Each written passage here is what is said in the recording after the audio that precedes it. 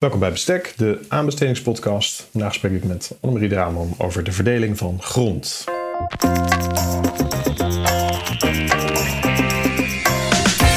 Welkom bij Bestek, de podcast voor de aanbestedingswereld. Deze serie biedt inzicht in onderzoek. Meester Dr. Willem van de Universiteit Utrecht bediscussieert de uitdagingen van het aanbestedingsrecht. Samen met zijn gasten gaat hij voor u op zoek naar oplossingen. Dit is Bestek, de aanbestedingspodcast. Nou, welkom Annemarie. Dankjewel, heel erg bedankt voor de uitnodiging.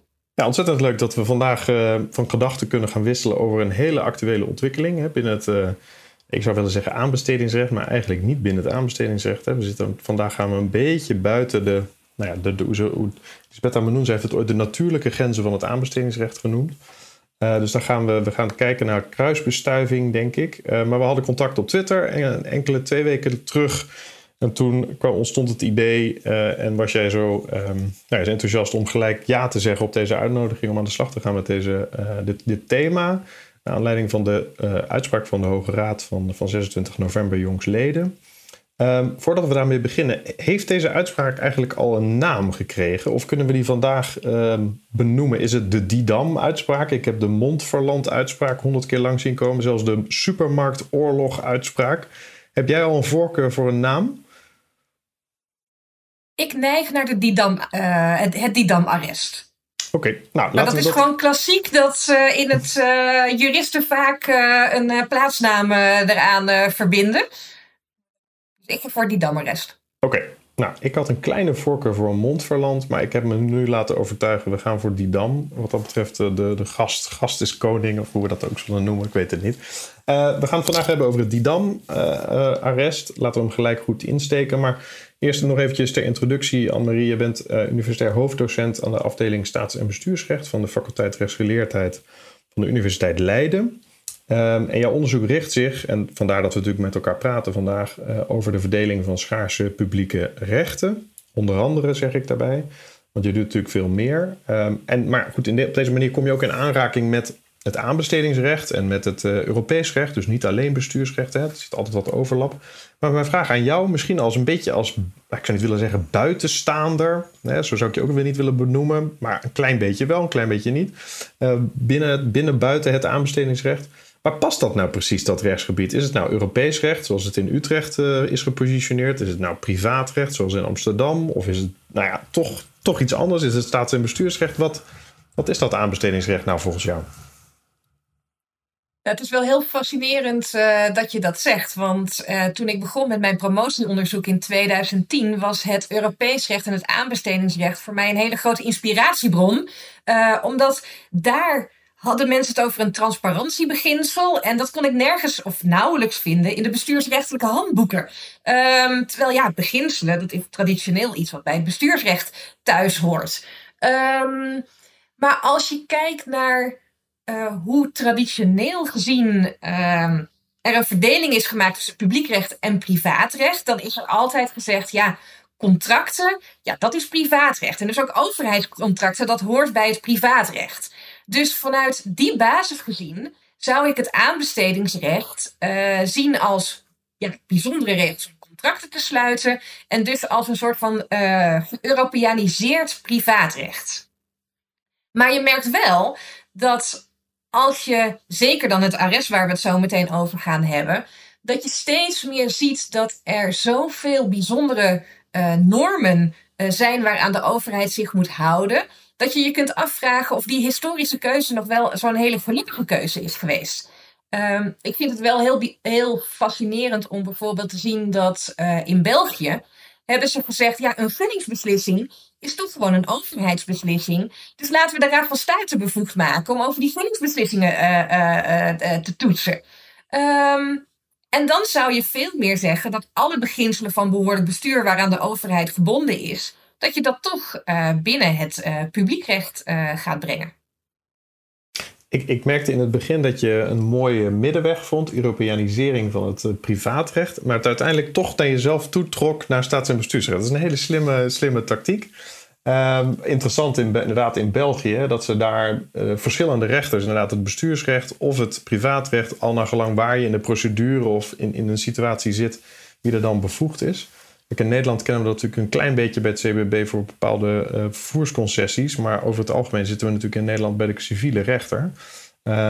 Ik weet eigenlijk niet of het uitmaakt waar het terecht komt, het aanbestedingsrecht. Ik denk dat het juist wel heel erg leuk maakt om erin actief te zijn. Omdat het op zoveel verschillende plekken relevant kan zijn. En zeker bij dit Didam-arrest komt die kruisbestuiving weer heel erg naar voren. Hè? Wat er nou in het verleden is gebeurd, dat nu dan wellicht van invloed is geweest op wat de Hoge Raad heeft besloten in deze Hoge Raad-uitspraak.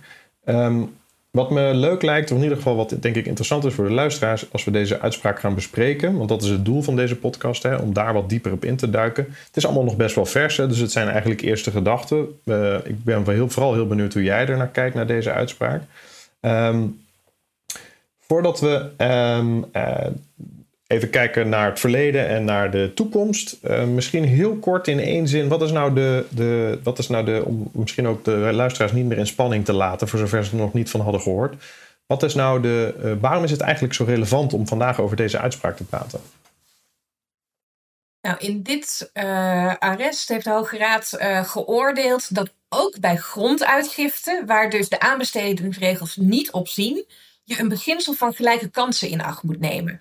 En dat houdt in dat je ook bij grondverkoop een selectieprocedure moet houden. Je moet gaan kijken of er meerdere gegadigden zijn. En die moet je in de gelegenheid stellen om mee te doen aan de procedure. Ja, dus en daardoor is het geen onderhandse grondverkoop. Nee, geen onderhands, niet meer 1-op-1, niet meer onderhands. Er is nog wel één uitzondering die dan de Hoge Raad erop formuleert, maar daar komen we straks nog wel op terug. Voordat we daarna gaan kijken, want toen je dat zo, je vat het heel mooi samen.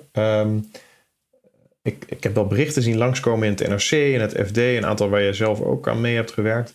Het is ingeslagen als een bom. De bouw, waar dit natuurlijk heel erg voor relevant is, komt nog meer tot stilstand. Na allerlei gas- of stikstofperikelen van de afgelopen jaren. Wat zijn jouw eerste gedachten daarover? En dan kunnen we misschien wat meer het echte juridische ingaan. Is dit nou echt zo'n vreselijke uitspraak voor de praktijk, om het een beetje gechargeerd te zeggen? Nou, ik kan me voorstellen dat de praktijk verbaasd heeft gereageerd, omdat de Albert Heijn in deze procedure ongelijk had gekregen bij zowel de rechtbank, het Hof, als de AG. Dus dat langzamerhand gedacht wordt, ja, dan zal de Hoge Raad toch ook wel de AG volgen en het cassatieberoep verwerpen. En dat is niet gebeurd. Dus ik denk dat daarom de verrassing vrij groot was. En als je dan kijkt naar de praktijk, dan is het denk ik heel erg afhankelijk misschien van welke positie je betrekt. Of jij eigenlijk degene bent met veel kennis van wat er lokaal gebeurt en daardoor vaak de eerste was die betrokken kon worden bij die ontwikkelingen. Of dat jij toch eigenlijk een vastgoedontwikkelaar bent die soms telkens met 1-0 achter stond, omdat hij niet beschikte over die beste connecties. En ik denk dat dit arrest daar wel door die gelijke kansen voorop te stellen, wel echt gewoon een verbetering kan zijn voor de praktijk. Ja, dat is ook een beetje mijn onderbuikgevoel. Dus ik snap dat alle verandering leidt soms tot tegenstribbeling. Dat zie je in privé, op werk, maar ook bij dit soort juridische uitspraken. En het doet me ook wel heel erg terugdenken, ook als ik de parallel mag maken naar het aanbestedingsrecht. Dus ja, dat is natuurlijk ook het lijstje in de binnenzak die zoveel jaren lang bepaalde wie er uitgenodigd werden voor een aanbesteding. Waarbij ook problematieken als corruptie en belangenverstrengeling natuurlijk heel snel naar voren kwamen. Dan zeg ik niet dat dat bij grond ook het geval is, maar die problematiek die speelde ook heel lang in het aanbestedingsrecht. En vandaar dat we dat zijn gaan reguleren. En in die zin is het dus interessant dat die olievlekwerking van die competitieve verplichtingen, dat die dan nu ook grond raakt. Je refereerde al heel kort eventjes naar het feit dat het een verrassing was. Hè? Dat dus de verschillende eerdere instanties waar deze zaak werd besproken anders oordeelden. Ook het advies aan de Hoge Raad luidde anders, hè, wat voorafgaand daaraan gegeven was. En zou je misschien kort kunnen schetsen, of lang, als je denkt, hè, ik heb er lang voor nodig, ook helemaal prima. Stel nou dat iemand jou op 25 november, de dag voordat deze uitspraak werd gepubliceerd, had gevraagd: wat is nou de stand, hè, van waar baseren we ons eigenlijk op en wat is er in eerdere instanties precies gebeurd? Wat er is gebeurd is, je zou kunnen zeggen dat we misschien begonnen zijn dus in Europa met het Europees recht en het aanbestedingsrecht, waar op een bepaald moment is gezegd, ja, voor opdrachten met een bepaalde waarde en ook trouwens voor concessies moet je een aanbestedingsprocedure starten. Ik denk dat dat wel een goed punt is om te beginnen. Maar dan krijg je natuurlijk meteen afbakeningsvragen. En zoals jij zegt, het was een olievlek. Ik vind zelf altijd het Betfair-arrest uit 2010 van het Hof van Justitie heel erg belangrijk. Want die heeft toen gezegd, ja, ook als je schaarse kansspelvergunningen hebt, zoals wij in Nederland kennen, dan is het effect eigenlijk identiek als voor concessies. Je sluit een markt af, die effecten zijn precies hetzelfde. Dus als er sprake is van een grensoverschrijdend effect bij zo'n schaarse vergunning, dan moet je iets doen met een verdelingsprocedure, een transparante verdelingsprocedure. Dus daarmee werd het eigenlijk al verbreed naar dingen die wij in Nederland niet kwalificeren als een opdracht of een concessie, maar dus ook een vergunning. Toen kwam er nog iets bij, dat was de dienstenrichtlijn. Je kreeg in 2015 het Treiber-arrest. En dat ging over de rondvaartboten in Amsterdam. Daar heeft toen het Hof van Justitie gezegd, let op, ook dat is een schaarse vergunning, maar dan binnen de werkingssfeer van de dienstenrichtlijn. En dan moet je vergunningen voor bepaalde tijd gaan verlenen, want ook anders sluit je zo'n markt voor de rondvaartboten voor altijd af. Nou, dus zo merkten we al heel erg dat die schaarse vergunningen door invloed van het Europees recht steeds iets meer transparanter moest worden met verdelingsprocedures. Maar dan had je ook nog schaarse vergunningen en die zagen alleen maar op, laten we zeggen, zuiver nationale situaties. Dus geen dienstenrichtlijn, geen grensoverschrijdend belang. Wat geldt er dan? En toen kwam er de Vlaardingen-uitspraak in 2016. En die zei, nee, naar Nederlands recht kennen wij altijd al het gelijkheidsbeginsel. En dat moet je contextueel uitleggen. In de context van het gelijkheidsbeginsel betekent dat je soms mededingingsruimte moet bieden. En in Vlaardingen was dat het geval. Er was een gemeentelijke verordening die zei, er komt maar 1 exploitatievergunning voor 1 speelautomatenhal. Nou, dan mag je die speelautomatenhalvergunning niet onderhands zomaar verlenen. Nee, dan moet je een passende mate van openbaarheid betrachten. Een selectieprocedure aan wie je die vergunning wil verlenen. Dat is denk ik de historische context. Want wat er vervolgens gebeurde is, oh verrek, als we dit gewoon gaan zien als een Nederlands beginsel van behoorlijk bestuur. Dat gelijkheidsbeginsel. Wat betekent dat voor 314 BW? Want 314 van het Burgerlijk Wetboek zegt, ja, de overheid mag een bevoegdheid die het heeft gekregen op grond van het burgerlijk recht niet uitoefenen in strijd met de regels van het publiek recht. Oké, nou het was wel eerder, het gelijkheidsbeginsel is zo'n ongeschreven regel van het publiek recht. Maar de Raad van State had gezegd, ja, in deze context betekent het gelijkheidsbeginsel een beginsel van gelijke kansen. Hoe moeten we die context, hoe moeten we dat uitleggen? Betekent die context dus echt puur schaarse vergunningen binnen het bestuursrecht? Of ziet die context op een situatie van schaarste? En zou het dan dus ook bij gronduitgifte gaan gelden? Dus helemaal buiten de context van het aanbestedingsrecht, maar via de reflexwerking van 314 BW. En dat was de spannende vraag die de Hoge Raad dus heeft beantwoord. Ja, en dat was dus, nou, dat zou dan inderdaad jouw antwoord zijn geweest op 25 november. Naartoe kwam 26. Daar gaan we het zo meteen zeker over hebben. Ook voor de luisteraars zeker ook nog wel interessant om het stuk van A.G. Widdershoven hierover te lezen. Hè? Die eigenlijk de weg heeft vrijgemaakt voor de introductie van die mededingingsnorm, denk ik, in Nederland. En, misschien wel als waarschuwing dat bestuursrechtelijke conclusies zo 150 pagina's zijn. In die zin wat anders dan de conclusies die voor Hoge Raadarresten worden uitgebracht. Precies. En ook die conclusie bij deze zaak is denk ik interessant, omdat hij ook het tegenovergestelde, zeg je bepleit of concludeert, laten we dat zo noemen. En overigens wat ik ook interessant vond, is hoe kort deze uitspraak van de Hoge Raad ook is. Hè? Ik bedoel, de Hoge Raad is sowieso niet lang van stof, maar deze is wel heel erg toegankelijk. Dus als voor de niet-juristen die vandaag luisteren, als jullie klachten hebben over hoe lang soms uitspraken van de rechter zullen zijn, dan gaat dat argument gaat hier in ieder geval niet op. Heel toegankelijk en helder geschreven. Ik weet niet of je het daarmee eens bent, Annemarie, maar het was niet, de redenering is in ieder geval heel duidelijk.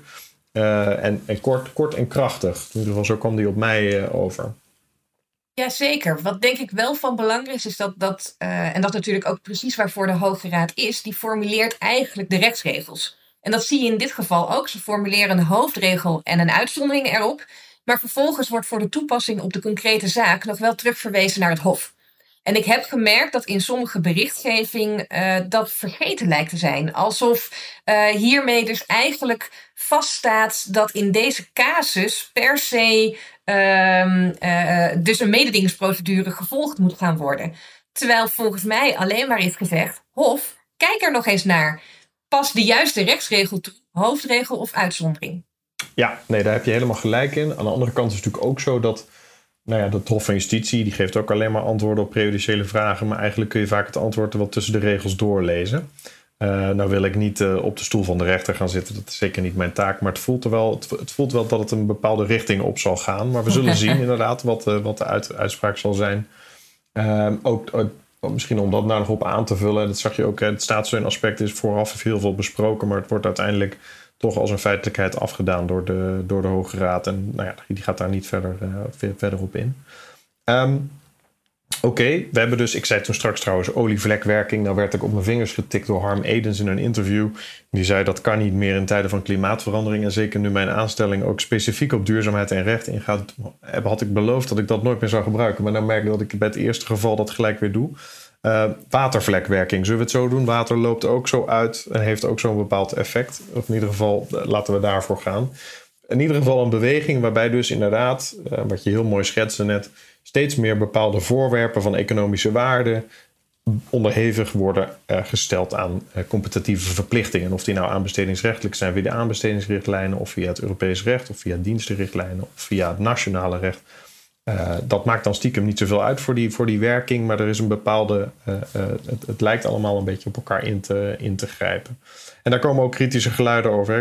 Ik las een stuk van een collega van jou, Geert en Boogaard, over de wat meer neoliberalistische blik op deze materie. Hè. Wordt dit niet al gecontroleerd door de gemeenteraad? Hè? Waarom moet hier nou nog een bepaalde rechtsgang over gevoerd worden als het gewoon goed is om die grond direct te gunnen? Hè? Dat is een argument wat je kan maken, maar staat denk ik los van de juridische realiteit, het systeem waar we in zitten.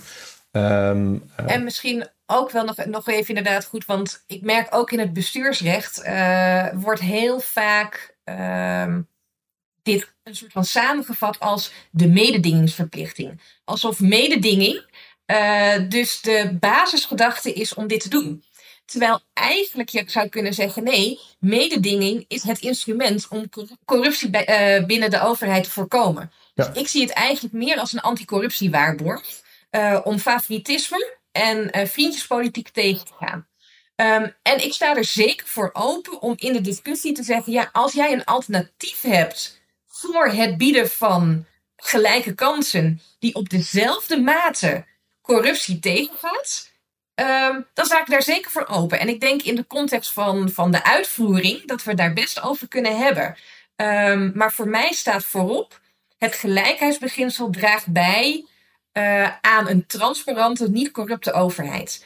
Dat vind ik denk ik belangrijker dan zomaar zeggen, dit is weer liberaal gedachtegoed. Het moet altijd naar de hoogste bieder gaan.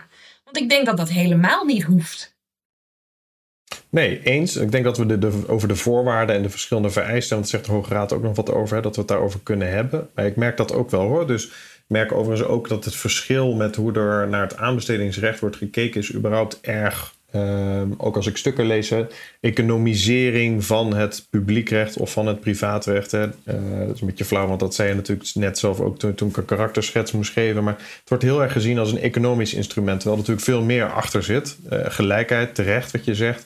Maar ook andere doelstellingen kunnen daardoor, omdat je mededingen in het leven roept, kunnen daardoor heel makkelijk mee worden genomen. Denk aan duurzaamheid, sociale gelijkheid. Dus dat soort aanvullende doelstellingen kunnen ook weer mee worden genomen. En dan is het niet alleen maar inderdaad degene die de hoogste prijs in dit geval biedt, die uiteindelijk met een prachtig pand en daar supermarkten of niet, of een vastgoedproject in kan gaan ontwikkelen. Dat tot nu toe enkele gedachten. We zijn bezig met één grote cliffhanger, Annemarie, dat merk je. Want we laten iedereen wel erg lang wachten. Dus laten we naar de uitspraak zelf gaan. Zou je kort iets kunnen zeggen over wat nou precies het feitencomplex was, of wat de aanleiding van deze specifieke zaak was, voordat we naar die kernoverwegingen van het Hoge Raad gaan? De basis is dat de gemeente het centrum van Didam wilde gaan herontwikkelen. En daarvoor was ook een masterplan vastgesteld. En onderdeel van dat plan was dat de gemeente graag wilde dat supermarkten zich meer gingen concentreren in het centrum van Didam. En daarom was het plan bedacht dat de co-op die al in het centrum zat, zou verplaatsen naar waar nu nog het gemeentehuis was. Dat zou dan gedeeltelijk gesloopt worden en op dat stuk zou dan de co-op komen. En dan in het pand van de co-op zou dan de Aldi komen. Want de Aldi zat nu in een buitenwijk en die zou dan verplaatsen naar het centrum. En Aldi en co-op zouden dan allebei gaan huren van dezelfde vastgoedontwikkelaar. Dus de grond van het gemeentehuis zou verkocht worden aan een vastgoedontwikkelaar die dan zou gaan huren of een huurovereenkomst zou gaan sluiten met die Aldi. Dus het was helemaal een dichtgetimmerd plannetje. En dat resulteerde uiteindelijk dus in een koopovereenkomst met die vastgoedontwikkelaar voor alleen het gemeentehuis. Dus dat was een losse koopovereenkomst. Parallel daaraan heeft de Albert Heijn zich gemeld bij de gemeente. Want die zei, ja, wij horen dat je supermarkten wil gaan verplaatsen. Wij hebben op dit moment ook een locatie buiten het centrum. Als je dan toch wil gaan concentreren, wij willen ook wel op die locatie van het gemeentehuis terechtkomen. Dus een redelijke overweging, denk ik. Best een redelijke overweging vanuit deze partij, denk ik.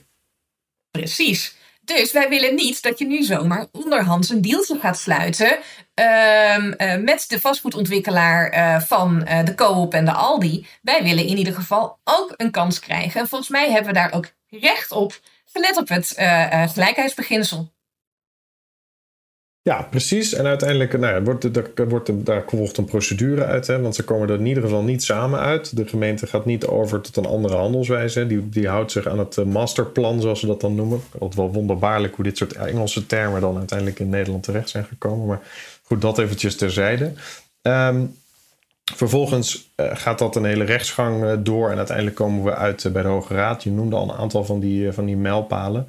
En anders dan verwacht, zoals je aangaf, oordeelt de Hoge Raad van wat ik vind best wel een redelijke heldere overweging, wat ik al zei, is dat in ieder geval die 1-op-1 gunning aan die partij, niet, die vastgoedontwikkelaar, niet, of in ieder geval niet lijkt te kunnen. Zoals je zei, het moet nog terugverwezen worden, maar dat niet lijkt te kunnen.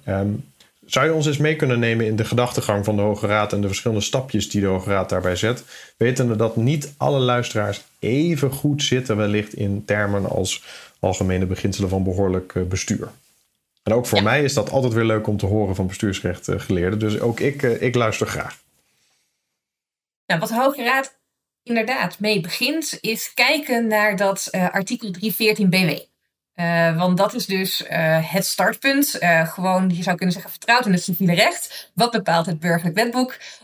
En die zegt, we moeten dus geschreven en ongeschreven regels van het publiekrecht in acht nemen. Nou, die ongeschreven regels zijn die beginselen van behoorlijk bestuur. En dat zijn er best een hoop. Het zorgvuldigheidsbeginsel, het motiveringsbeginsel, het evenredigheidsbeginsel, het gelijkheidsbeginsel. Nou, een deel vind je terug in de Algemene Wet Bestuursrecht en een deel is ongeschreven. Maar het gelijkheidsbeginsel is eigenlijk van oudsher een heel belangrijk beginsel in het bestuursrecht geweest. Alleen het werd heel vaak uitgelegd in de context van als iemand anders bijvoorbeeld een vergunning heeft gekregen en jij zit in dezelfde situatie, als er echt sprake is van een gelijk geval, dan heb jij toch ook recht op die vergunning. Jij hebt recht op een gelijke behandeling. Er zit ook iets van non-discriminatie in. Dat is denk ik een belangrijk startpunt. Maar dat is dus een materieel gelijkheidsbeginsel. Wat de Raad van State heeft gedaan, is meer een procedureel gelijkheidsbeginsel. Hè? Je moet ook recht hebben om toe te kunnen treden tot de procedure. Je moet in ieder geval aan de startlijn kunnen komen van die wedstrijd. En dat betekent niet per se dat jij ook die vergunning gaat krijgen, want er is er tenslotte maar één. Maar als je niet eens mag meedoen aan de wedstrijd, ja, dan ben je al bij voorbaat uitgeschakeld. En wat is eigenlijk de rechtvaardigheid om andere partijen uit te sluiten? En wat de Hoge Raad doet, en het is ook wel aardig, ze verwijzen ook tot 2 keer toe heel expliciet naar de Raad van State uitspraak uit 2016 over dat gelijkheidsbeginsel. Het is interessant overigens, hè, want dat gebeurt natuurlijk niet heel vaak. Hè. Die colleges die zien zichzelf toch een beetje als aparte poten in ons rechtsstelsel. Het gebeurt wel af en toe, maar hier is dat wel... Ja, ik kon me bijna niet aan de indruk onttrekken, ook als je ziet wat nou precies aan de voorwaarden die worden gesteld over wat dat dan betekent, hè, dat gelijkheidsbeginsel en transparantie in zo'n situatie, is dat die toch ook wel heel erg relateren aan wat de Raad van State eerder heeft gezegd. Dus ik kan me niet voorstellen dat ze die uitspraak niet heel goed van A tot Z hebben gelezen. Natuurlijk ook omdat ze ernaar verwijzen, maar ook als je ziet wat nou de effecten daarvan zijn. Hoewel het wel weer heel grappig is, want toen de Raad van State uitspraak bekend werd, qua terminologie die gekozen is, iedereen zei, ja, maar als je een beetje weet van het aanbestedingsrecht, dan zie je dat de Raad van State dit 1 op 1 heeft gekopieerd, volgens mij uit het aanbestedingsrecht. Dus misschien is dat wel een goed bruggetje om dan verder te gaan kijken wat de Hoge Raad doet. Zeker. Die zegt, ja, het gelijkheidsbeginsel is dus een ongeschreven regel van publiekrecht. En dat moet je dus in acht nemen bij de verkoop van onroerende zaken. En de positie van de overheid verschilt dus echt op dit punt met gewone private partijen. En ik denk dat dat wel goed is om even bij stil te staan. Want er wordt heel vaak gewoon gezegd, ja, de overheid heeft contractsvrijheid, net zoals alle andere partijen bij het sluiten van contracten. Maar hier zou je eigenlijk kunnen zeggen, ja, tot op zekere hoogte. Want je moet wel altijd als een behoorlijk bestuur optreden. En behoorlijk bestuur betekent gelijkheidsbeginsel in acht nemen. En dan zegt de Hoge Raad, nou, uit dat gelijkheidsbeginsel, in deze context beginsel van gelijke kansen, vloeit voort dat een overheidslichaam dat het voornemen heeft een onroerende zaak te verkopen, ruimte moet bieden aan potentiële gegadigden om mee te dingen naar die onroerende zaak, als er meerdere gegadigden zijn voor de aankoop van die onroerende zaak, of redelijkerwijs te verwachten is dat er meerdere gegadigden zullen zijn. En daar merk je wel al meteen, ik vind vooral hier ook het woord potentiële gegadigden wel heel erg belangrijk. Ja. Want het is niet alleen van belang, heeft iemand zich al gemeld? Je kunt zeker als het gaat om supermarkten, je weet precies welke partijen er zijn. Kun je denk ik wel op je vingers natellen dat als jij denkt, ja, we betrekken hier alleen de Aldi in, dat misschien ook de Lidl en de Albert Heijn en de Plus allemaal geïnteresseerd kunnen zijn in die locatie. En wat moet je dan doen? Hè? Dus als je constateert, nou, hier kunnen potentieel meer gegadigden zijn, dan moet ik dus iets doen met mededingingsruimte. Ja, daar komt dat woord mededingingsruimte toch wel. Nou ja, dan zegt de Hoge Raad,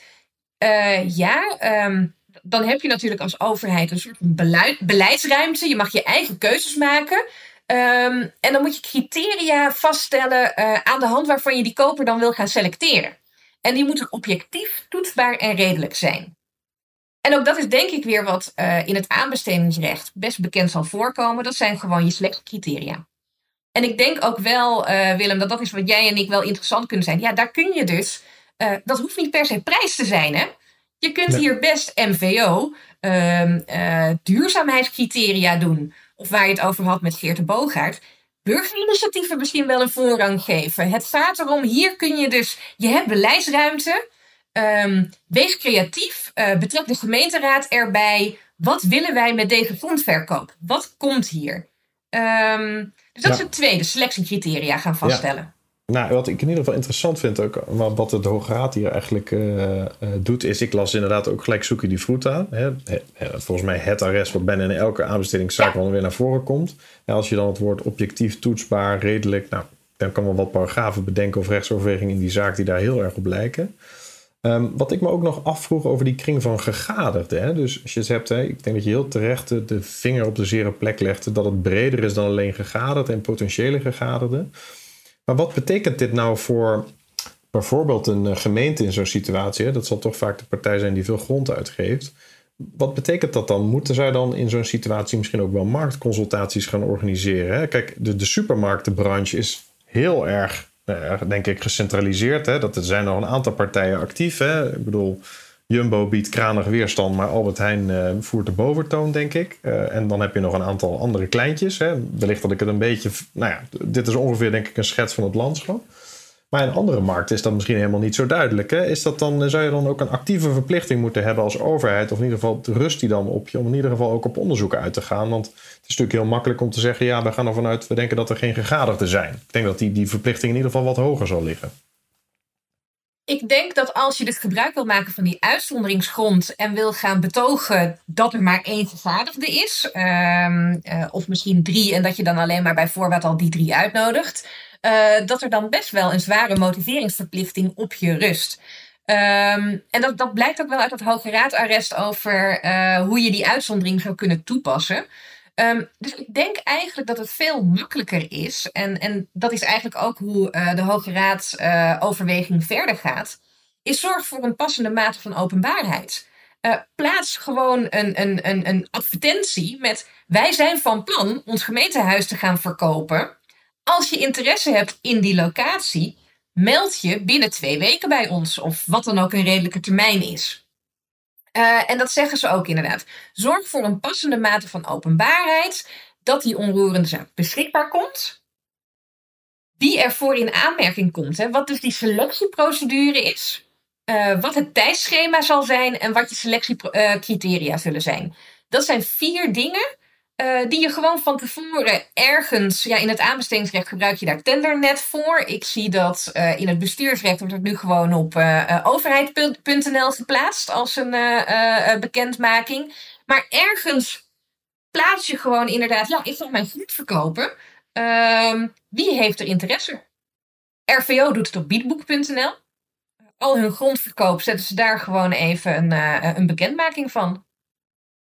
Ja, dus het is een soort van twee sprongen eigenlijk. Hè? Dus gelijkheid wordt eigenlijk altijd ook gevolgd door transparantie. In de aanbestedingscontext, maar ook in deze context. Het een zorgt ervoor dat het ander ook gerealiseerd kan worden. Ja. Je gaf het net al aan. Hè? Dus het Hoge Raad geeft 1 uitzondering. Laat ik het anders zeggen. Ik vind het interessant dat de Hoge Raad al in ieder geval, denk ik, voorsorteert op vragen vanuit de praktijk. Want de Hoge Raad is best wel duidelijk over... Oké, ik chargeer een beetje, maar we zeggen gelijkheidsbeginsel is van toepassing hier in deze situatie. Betekent het beginsel van gelijke kansen. Dat betekent iets voor transparantie. En vervolgens had daar ook een punt kunnen staan. En dan had jij of ik of wat andere rechtsgeleerden of advocaten hadden heel veel mooie stukken kunnen schrijven over wat dat dan precies betekent. Nou, het is zeker het laatste woord niet over gezegd, maar in ieder geval geeft de Hoge Raad een voorschot over wat dat precies betekent. Dus dat is mooi. Maar ik wil hem toch ook nog even expliciet benoemen. De Hoge Raad geeft dus geeft in ieder geval 1 uitzonderingsgrond als er geen concurrentie kan zijn. En dat is, ik denk dat wel toch ook wel interessant ook is hoe de Hoge Raad dat formuleert. Hè? Slechts 1 serieuze gegadigde. Ik weet dan niet wat precies serieus is en of dat een onserieuze gegadigde dan weer iets anders is. Maar hoe las jij die overweging? Eigenlijk inderdaad als je bijna een variant zou je inderdaad kunnen zeggen van in ieder geval de uniciteit in het aanbestedingsrecht. Soms heb je gewoon een situatie waarvan je zegt, ja, hier kan eigenlijk maar één partij voor in aanmerking komen.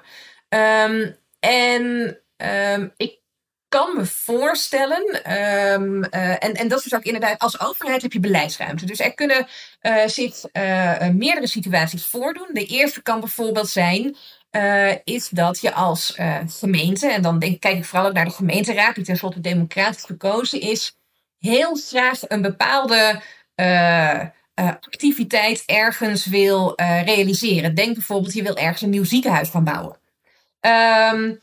Dan kan het toch niet zo zijn dat in het kader van de gronduitgifte bijvoorbeeld ook supermarkten zich zouden moeten kunnen melden. Nee, ik denk dat de basis is, en dat zit ook in die selectiecriteria en überhaupt in de publieke rol. De gemeenteraad bepaalt het publieke kader. Dus die bepaalt, hier komt een nieuw ziekenhuis of hier komt wellicht een nieuwe universiteit. Nou ja, en dan zou het zo kunnen zijn dat er uiteindelijk dus maar één partij is, zeker in de context van het algemene belang, die dat gaat realiseren. En dan is dat eigenlijk dus gewoon een logisch uitvloeisel van hoe die beleidsruimte via een democratisch gekozen entiteit leidt tot maar één serieuze vergaderder. En het zou ook kunnen zijn dat, en daarom ben ik nog wel nieuwsgierig naar de Didam-situatie, dat de grondverkoop deel uitmaakt van een veel groter project. Dus zoals hier, om een bepaald groter einddoel te realiseren, heb je ergens een kleine grondverkoop nodig. Dat vind ik eigenlijk ook nog wel een situatie waarin die uitzonderingsgrond zou moeten gelden. Want je kunt toch niet zeggen dat dan eventueel deze gronduitgifte een heel groot project zou kunnen blokkeren, waarmee bepaalde metadoelstellingen uiteindelijk daardoor niet gehaald kunnen worden.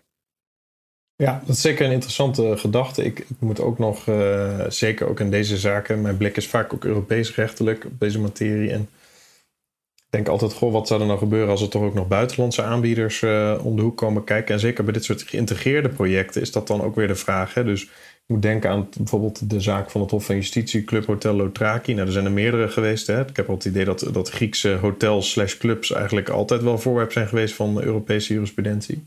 Maar ook daar was zo'n samenloop van aandelen die overgedragen werden. Een gedeelte waren wat overeenkomsten die aanbestedingsplichtig waren.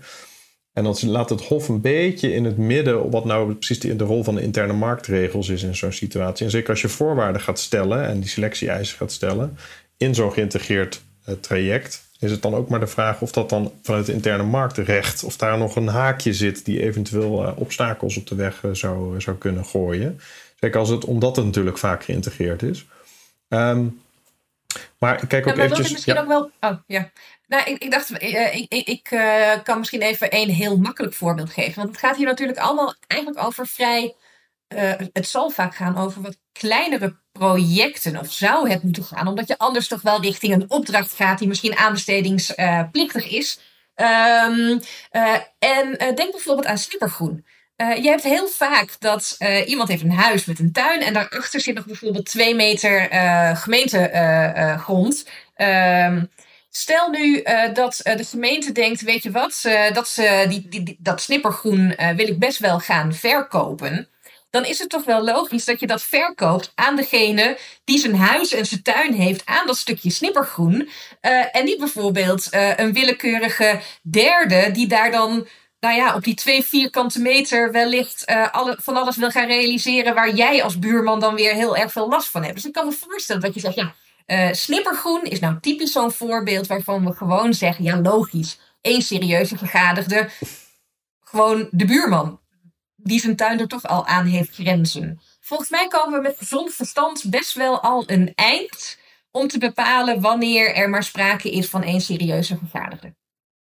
Laten we het hopen voor de toekomst. Ik hoop altijd maar dat we ver komen met gezond verstand in de toekomst.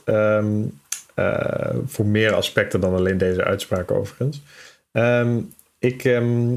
Misschien nog 2 dingen voor deze podcast aflevering. Eentje is, wat zijn nou jouw eerste gedachten over wat dit arrest nou betekent voor de toekomst? Hè? Misschien heel kort. denk aan, verwacht je terughoudendheid. Het is meer een praktisch inzicht natuurlijk. Waar zal uiteindelijk de discussie over moeten gaan? Ik weet dat bijvoorbeeld het voorafgaande conclusie dat die erg inging over wat is nou precies schaarste. Daar zegt uiteindelijk de Hoge Raad vrijwel niets over. Hè? Dat hier een belangrijke rol speelt en neemt het haast aan als een soort van gegeven. Waar gaan we het over hebben de komende tijd? Ik moet eerlijk zeggen, de Hoge Raad zegt het maar in één zin. Maar het is denk ik wel een hele belangrijke zin. Want het Hof had inderdaad gezegd, ja, alleen als er sprake is van schaarste, en dat moet de Albert Heijn dan maar aantonen, dat er nergens in Didam en omgeving misschien nog ergens een pand te koop is waarin ze een Albert Heijn zouden kunnen vestigen. En dat zou dan zelf eventueel, denk ik, private gronden kunnen zijn. Nou, dat vond ik al een hele merkwaardige overweging van het Hof. Want ik denk dat de kernpunt is, ja, jij als overheid doet iets. Jij gaat jouw grond verkopen. En dan doet het er niet toe dat er wellicht in een andere gemeente nog ergens ook een pand te koop staat. Jij doet die actieve handeling en jij bent dan gebonden aan het gelijkheidsbeginsel. En dus wat jij eigenlijk inderdaad zegt, ja, laat maar dat schaarste vraagstuk. Er is op dat moment maar 1 stuk grond dat jij verkoopt en er zijn meerdere mensen die daarop terecht willen. Dus de schaarste is vergeven. Maar dan jouw vraag waar we naartoe gaan. Ik denk, en dat hebben we ook gezien bij de schaarse vergunningen, dat in het begin mensen zich inderdaad even gaan, ja, het moet zich opnieuw settelen. Wat betekent die uitzonderingsgrond? Wanneer mag je daar een beroep op doen? Wat betekent die selectieprocedure? En ik denk dat daar ook wel heel belangrijk voor is. De Hoge Raad gebruikt het woord selectieprocedure, hè? En niet aanbestedingsprocedure. En ik zag ook in sommige reacties al terugkomen, dit moeten we dus allemaal gaan aanbesteden. Maar volgens mij hoeft dat helemaal niet. Als je kijkt naar het bestuursrecht, dan worden bijvoorbeeld ook soms vergunningen gewoon verloot. Als jij bepaalde minimale criteria hanteert en het maakt je verder niet zo heel veel uit, dan zou je ook kunnen gaan loten tussen iedereen die een bepaalde prijs wil betalen om een bepaalde activiteit te gaan realiseren. En een loting is veel eenvoudiger, denk ik, dan soms een aanbestedingsprocedure waarin mensen helemaal met projectvoorstellen moeten gaan werken. Dus ik denk dat de komende maanden hierover meer, of jaren misschien vrees ik, meer duidelijkheid zal moeten komen. Jij noemde in het begin ook al Elisabetta Manunza. Zij heeft het ook wel eens gehad over aanbesteding light. En ik denk dat we daar hier ook wel veel mee kunnen. We hoeven niet de zware procedure van de aanbesteding. We kunnen het veel lichter doen. Misschien met andere procedures. We kunnen kijken waar er misschien uitzonderingen nodig zijn. Laten we het zo licht mogelijk houden. Want als je zegt dat dit gebaseerd is op het gelijkheidsbeginsel. Ja, we hebben ook nog een ander beginsel van behoorlijk bestuur. En dat is het evenredigheidsbeginsel. Dat is wat we kennen, proportionaliteit. Hè? Laten we het wel proportioneel houden. Dus inderdaad gewoon creatief zijn. Hoe kunnen we wel iets doen met gelijke kansen? Iets met een kleine uitvraag doen met jongens. Wie hebben allemaal interesse in dit perceel? Maar wel proportioneel in de uitvoering. Mooi vooruitzicht. Ik durf zelfs wel te zeggen dat aanbesteden überhaupt vaak al wel light is, hoor. Dus het valt eigenlijk altijd wel mee. Hoewel het in een volksmond of in de praktijk soms misschien zwaarder aanvoelt dan dat het had moeten zijn. Maar dat is een hele andere podcastaflevering. Daar neem ik misschien op een ander moment nog wel contact over op. Ik heb nog één afsluitende vraag voor je. De standaardvraag die eigenlijk ik altijd voorleg. Stel dat je nou 2 of 3 dingen nog mag aanpassen in het aanbestedingsrecht. En toen ik je mailde hierover, toen had ik er ook al verdelingsrecht bij gezet. Maar voel je vrij om daar eigen invulling aan te geven. Het is een beetje een vraag die bedoeld is om onze wetenschappers of mensen waarmee ik mee spreek te laten dromen. Wat zou je dan, wat zou je doen of wat zou je aanpassen? Wat ik vooral hoop is dat we gaan toegroeien naar één samenhangend stelsel van rechtsnormen. Wat je nu merkt, en dat komt vaak ook over hoe overheden zijn georganiseerd, dat er vaak een verkoopkring plaatsvond. Dus je hebt een afdeling subsidierecht, een afdeling vergunningverlening, een afdeling aanbestedingsrecht en dan had je tot nu toe ook nog een afdeling grondzaken. En ik hoop dat al die afdelingen meer met elkaar gaan samenwerken. En veel van elkaar gaan leren over hoe zij tot nu toe omgaan met selectieprocedures. En ik hoop dat dat dus in de uitvoeringspraktijk heel veel kan schelen als je elkaar daar goed opzoekt. Maar het is tegelijkertijd dan ook meteen een oproep naar de rechters toe. Want ik zie het nog niet zo snel gebeuren dat daadwerkelijk de bestuursrechter bevoegd gaat worden in het aanbestedingsrecht. Maar dat de ervaring die in het aanbestedingsrecht is opgedaan met bepaalde leerstukken, als die toegepast gaan worden in het bestuursrecht, en als die vervolgens weer door de Hoge Raad toegepast gaan worden bij gronduitgifte, dan krijgen we in ieder geval een coherent stelsel waarbij bijvoorbeeld ook de uitzonderingen op dezelfde manier worden toegepast. En ik denk dat dat heel erg fijn zou zijn voor de praktijk. En het tweede is dat ik merk dat we hebben honderden overheden die hiermee worstelen. Dat ook daar samengewerkt wordt aan best practices. Dus zoals bijvoorbeeld in het aanbestedingsrecht is gewerkt aan een gids proportionaliteit, zou je kunnen denken dat daar nu ook voor zowel het hele vergunningenrecht en gronduitgifte ook gewerkt gaat worden met hele duidelijke handreikingen, wanneer wel, wanneer niet. Misschien dat piano wel zijn werkingsgebied zou kunnen uitbreiden en dit erbij zou kunnen gaan pakken. Dus ook vergunningverlening. En ik denk dat alle betrokken partijen, zowel dus de marktpartijen als de overheden, als rechters, erbij gebaat zijn als we dit gaan uniformeren tot één helder samenhangend rechtsgebied. Mooi, ik hoor vooral ook het woord samenwerking weer doorklinken. Dus zowel de muren tussen afdelingen in gemeentehuizen moeten doorgebroken worden. De muren tussen onze rechtscolleges mogen misschien af en toe wat weggevaagd worden. Daar moet in ieder geval samengewerkt worden tussen dat soort partijen. En wellicht een gidsverdelingsrecht, zullen we hem zo noemen. Of een gidsverdeling van, daar kunnen we later nog een boom over opzetten hoe we dat precies gaan noemen. Ik geloof dat Piano al voldoende op hun bordje heeft. Dus ik weet niet of die er heel blij mee zullen zijn met deze suggestie. Maar wellicht pakken ze het wel op, hè? Wie weet. Mag ik jou hartelijk danken voor deze mooie suggesties, maar ook voor jouw inzicht en een eerste blik op dit arrest, wat je denk ik op heel heldere wijze in discussie met mij hebt neergezet. Wellicht spreken we elkaar in de toekomst nog een keertje. In ieder geval heel veel dank, Annemarie. Nogmaals dank voor de uitnodiging. Ik vond het leuk om te doen. Hartstikke goed. Dit was Bestek, de aanbestedingspodcast. Dit was Bestek, de aanbestedingspodcast. Wilt u ook bijdragen aan de discussie over het aanbestedingsrecht? Deel dan uw gedachten over deze of andere afleveringen op LinkedIn of Twitter. Heeft u een idee voor een aflevering? Laat dan een bericht achter op www.aanbestedingspodcast.nl.